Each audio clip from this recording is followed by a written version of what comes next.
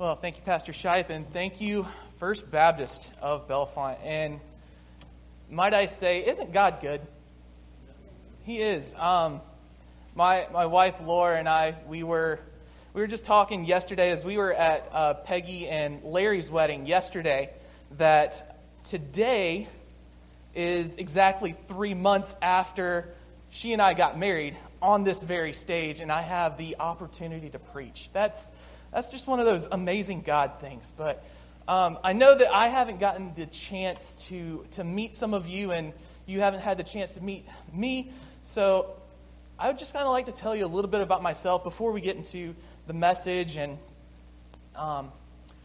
as Pastor Shipe said, my name is Jessie Moore, and I come from the golden corner of South Carolina, up in the upstate, from 6 Mile, South Carolina, and very close to Clemson University. For me, Clemson is like most of y'all for Penn State.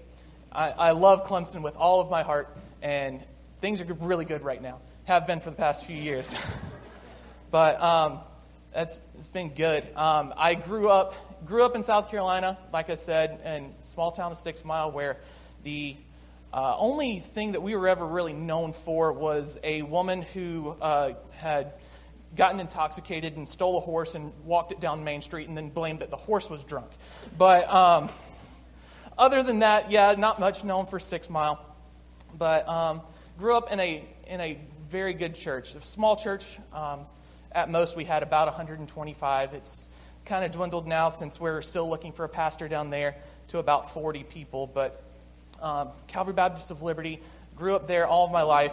My great-grandmother was one of the charter members there, and it's actually there that I got saved as a young boy in Vacation Bible School at 4 years old.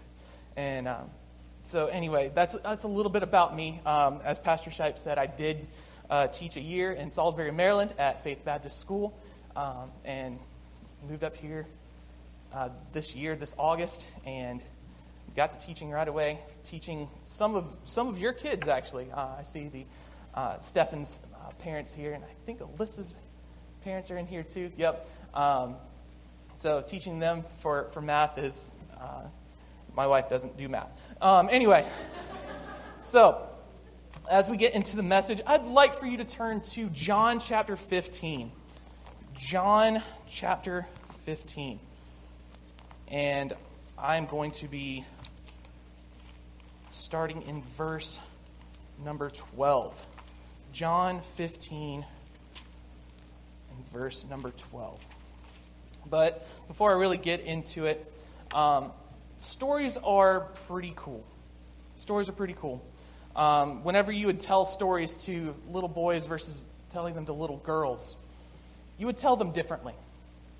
All right? I'm sure that if you have a young son, you would tell a story and you would include a lot of action scenes. All right? So, like you would tell stories of the knight who was slaying the dragon. Well, if you were to tell the girl the same story, you would say, but the knight had so much love and so much compassion that he could not hold anything else, and he had to save the princess. Well, I'll tell a little bit of mine and Laura's, just a little bit of our story, where we met at the Wilds and in 2014, and she thought I was weird. Fair enough. So she thought I was weird, and I never thought that I would ever have a chance with someone so beautiful. And yes, I know, a lot of people are saying, aw. But over time, I kind of wore down on her, and there was, at one point in time, we would just constantly see each other at her little break time or whenever I was on program staff. And I would talk to her and see how she was doing, ask how she was doing, how her campers were doing. We would pray together. And then one of the things that she said was, what drew her to me was that I actually remembered. So guys, if you don't remember the things that your wife says, I'm still trying to learn too. But that's one of the things that she said was drawing to her, that finding that. And then calling her dad and he saying, I can't hear you, can I call you back? Which was very scary.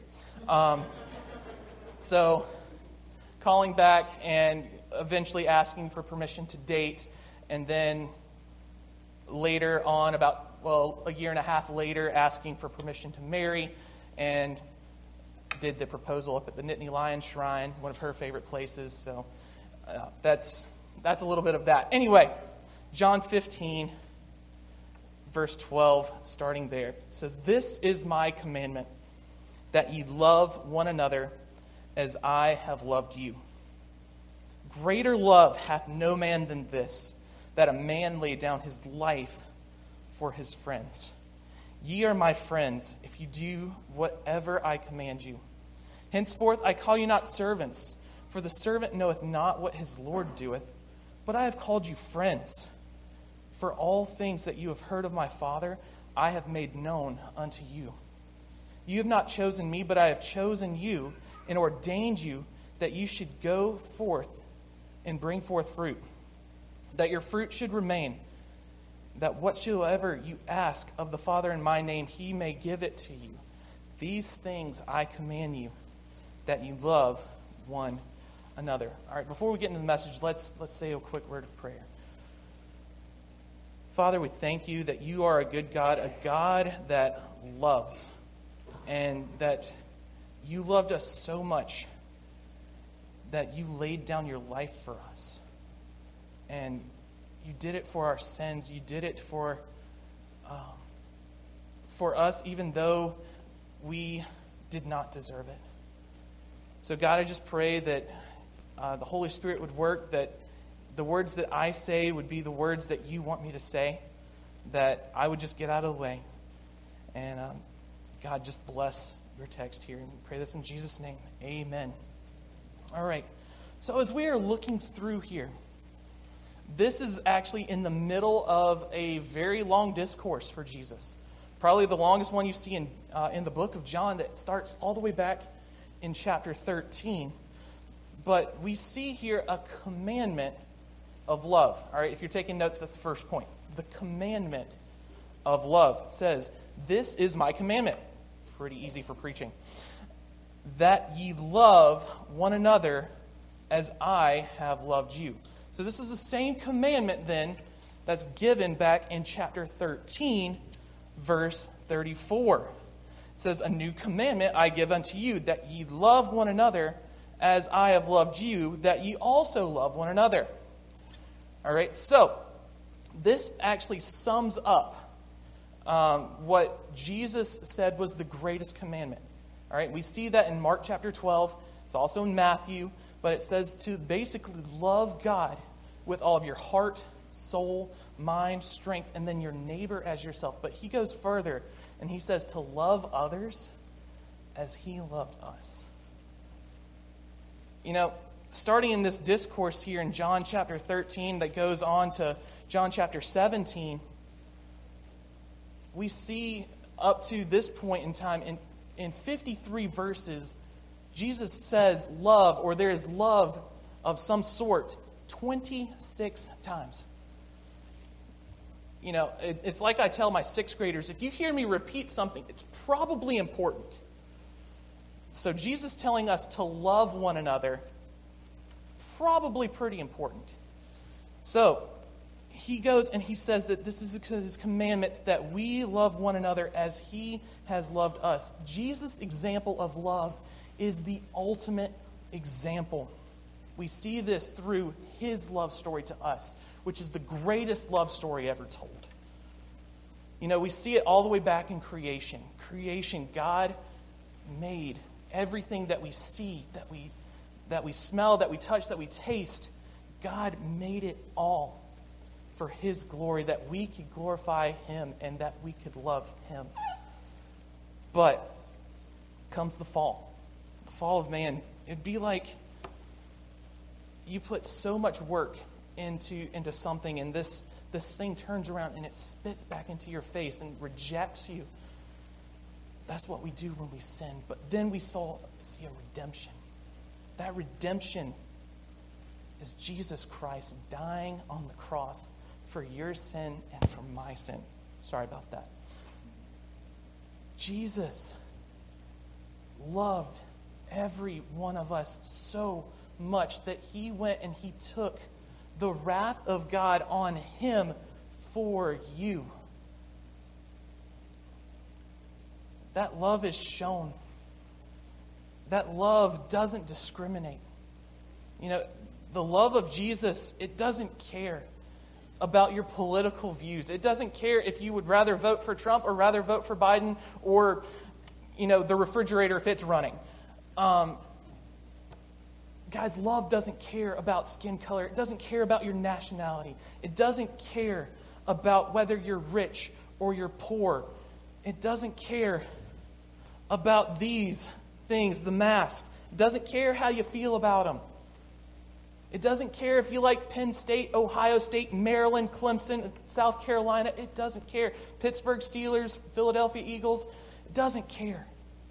Love doesn't discriminate. It goes to everyone. But love is shown through an action. And we see that the greatest form of love is self-sacrifice. And we see that in verse 13. Here, Jesus says, "Greater love hath no man than this, that a man lay down his life for his friends." Now, we see this on a lot of tombstones of soldiers. And it's a great verse. Jesus, with his ultimate sense of love, laid down his life for us. You know, 1 John, if you want to turn with me to 1 John 3:16, and just keep a finger in John as we go to 1 John 3 and verse 16.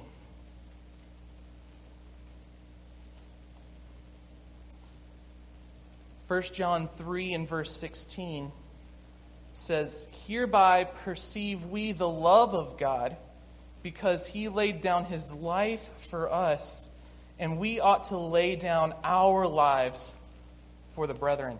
That is saying that the highest form of love that we can show to other Christians, that's who John is talking to here, is that we should be ready to endure hardship, no matter the cost. Like our missionaries are going across the world. Some that we listened to videos and Skype this morning, that the hardship of they would love to come to their home country, you know, see their families, but they can't because they wouldn't be able to come back or go back to their place of ministry.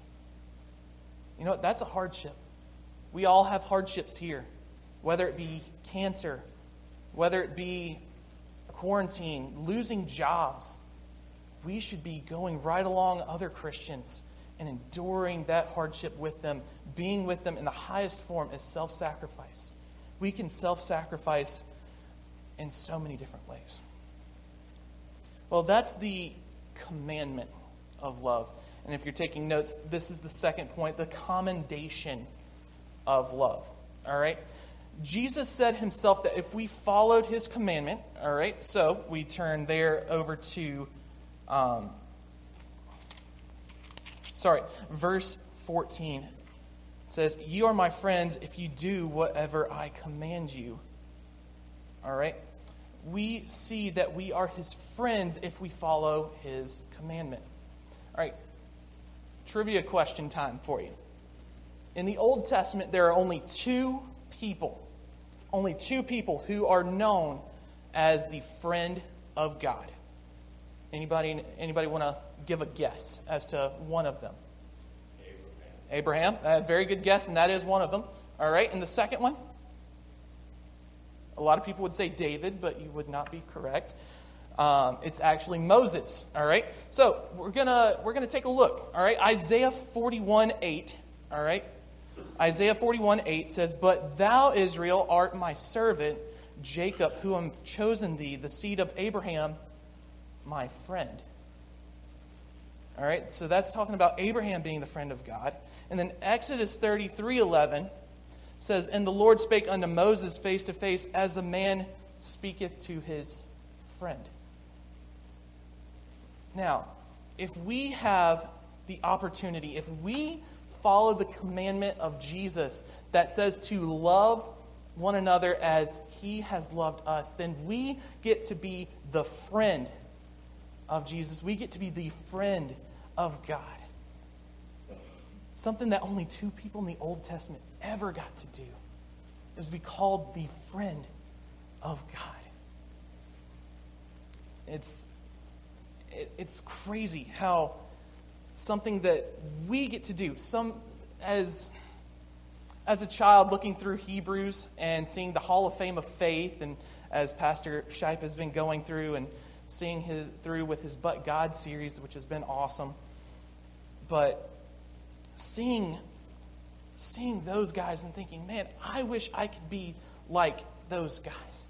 And then reading this and seeing that if I love my neighbors as Jesus loved me, I get to be Jesus' friend. The moniker, the nickname that only 2 other people in the Bible ever got to hear. And yet, as friends of God, we get to know what God's doing. We see it here in the Scripture. Henceforth I call you not servants, for the servant knoweth not what his Lord doeth, but I call you friends. For all things that I have heard of my Father, I have made known unto you. You have not chosen me, but I have chosen you and ordained you that you go forth and bring fruit, that your fruit should remain, and whatsoever ye ask of the Father in my name, he may give it you. So as long as we are doing the commandment that Jesus said, which was to love others as he loved us, we get to know what God's doing. And you know what? If we ask, God will give us the things that we ask. And usually if we're following those things, we're doing what God really wants us to do. So then how then can you show this love? If we show love, we'll bring forth the fruit of the Spirit, which is love and joy and peace, all of those things. But you may be asking yourself, why then is this the greatest story ever told? Well, turn with me to Romans 5. All right, and this is where we're going to end tonight. But Romans chapter 5 and verse number 7. Romans chapter 5, verse number 7. It says, "For scarcely for a righteous man will one die, yet peradventure, or sometimes for a good man some would even dare to die. But God commendeth his love toward us, in that while we were yet sinners, Christ died for us. Much more then, being now justified by his blood, we shall be saved from the wrath through him. For if when we were enemies, we were reconciled to God by the death of his Son, much more than being reconciled, we shall be saved by his life." It's amazing how it says right there in the passage, it's easy to love those who love us. But the greatest form of love happened for someone who didn't love back. Jesus loved us even when we didn't love him, when we were enemies to him. Just like in World War II. World War II, the United States fighting Germany and fighting Japan and all those things. And yet, after the war was over, the United States, with love, helps go and rebuild those countries, those nations. Much like Jesus, we were at war with him. We were enemies with him. We were separated by our sin from him. And yet, through his love, through his greatest act of love, by dying on the cross and taking the wrath of God on him, he was able to save you and me if you just believe. And you know what? He did it when we were enemies with him. It's mind-boggling what Jesus really does for someone that we really don't deserve it. We really don't. But Christ did it for us. And I want to end tonight by reading a song. It's called The Greatest Story Ever Told. And it says, "Sin grips the heart within, a curse on fallen man. This pride and selfishness we hold inside. When we were all condemned, we had a loving friend who came to save us. The Son of God who gave his life and took the grave, obeyed his Father's will despite the cost. But death could not contain his power, his love, his grace, for he has written the greatest story ever told is of this Jesus, how he came to earth to rescue sinful man, sent from the Father up above to sacrifice in love and take our place and give unending grace." So if there's one thing that you should take home with you tonight, this week, is that, yes, you can love. You can even love those who don't love you back. You can love someone even if they're the biggest little snot to you. And how you can do it? Well, Pastor Shipe gave a good one by donating food, giving food to someone. You know, someone once said it's really hard to be angry, to hate someone that you're praying for. Praying for people is a way of showing love and letting them know that you're praying for them too, because that means an awful lot. You can show love by being there for them, being a listening ear, and helping them when times are tough. Because you know what? A lot of time, we are in tough times right now. In 2020, you can still show love to each and every person that we see. And it's all because of this man named Jesus who died for sinful people like you and like me. Let's pray. Father, thank you for your word. You are such a good God, and we are undeserving of your love. And God, I just pray that we would go and show that love to each and every person that we come in contact with. And that we would show forgiveness, and that we would show those things as you have commanded us, and that we can show others how they can also be your friend. And we pray this all in the name of Jesus. Amen. Pastor Shipe.